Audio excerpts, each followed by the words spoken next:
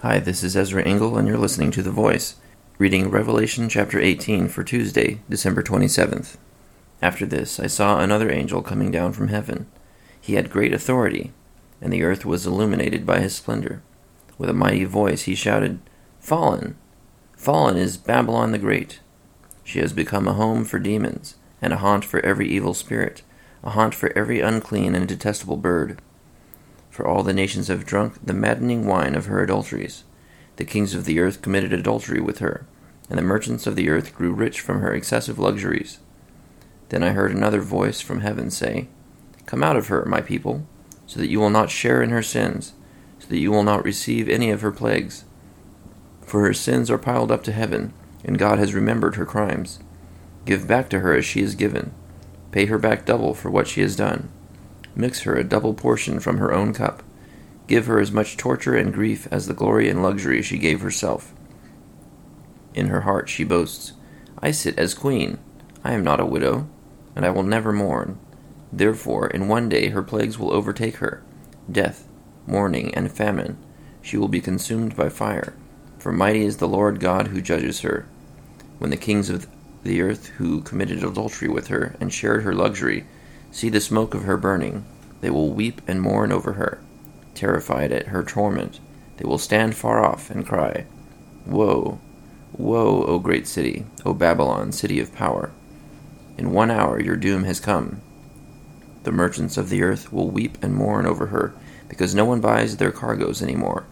Cargoes of gold, silver, precious stones and pearls, fine linen, purple, silk, and scarlet cloth, every sort of citron wood, and articles of every kind made of ivory, costly wood, bronze, iron, and marble. Cargoes of cinnamon and spice, of incense, myrrh, and frankincense, of wine and olive oil, of fine flour and wheat, cattle and sheep, horses and carriages, and bodies and souls of men. They will say, 'The fruit you longed for is gone from you.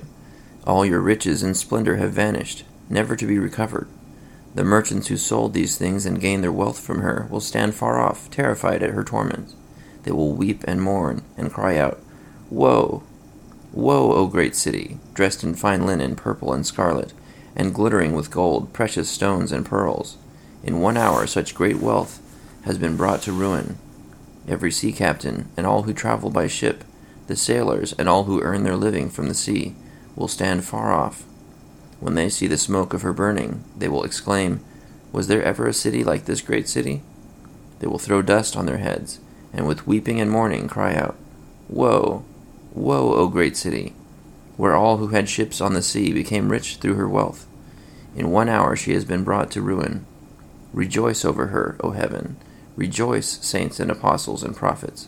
God has judged her for the way she treated you.' Then a mighty angel picked up a boulder the size of a large millstone, and threw it into the sea, and said, 'With such violence the great city of Babylon will be thrown down, never to be found again. The music of harpists and musicians, flute players and trumpeters will never be heard in you again. No workman of any trade will ever be found in you again. The sound of a millstone will never be heard in you again. The light of a lamp will never shine in you again. The voice of bridegroom and bride will never be heard in you again. Your merchants were the world's great men. By your magic spell, all the nations were led astray. In her was found the blood of prophets and of the saints, and of all who have been killed on the earth." Revelation chapter 18. Sounds like bad news for Babylon, which falls in the short period of time, 1 hour. There's one verse in here that talks about all the things that were traded, by the merchants of the earth in Babylon.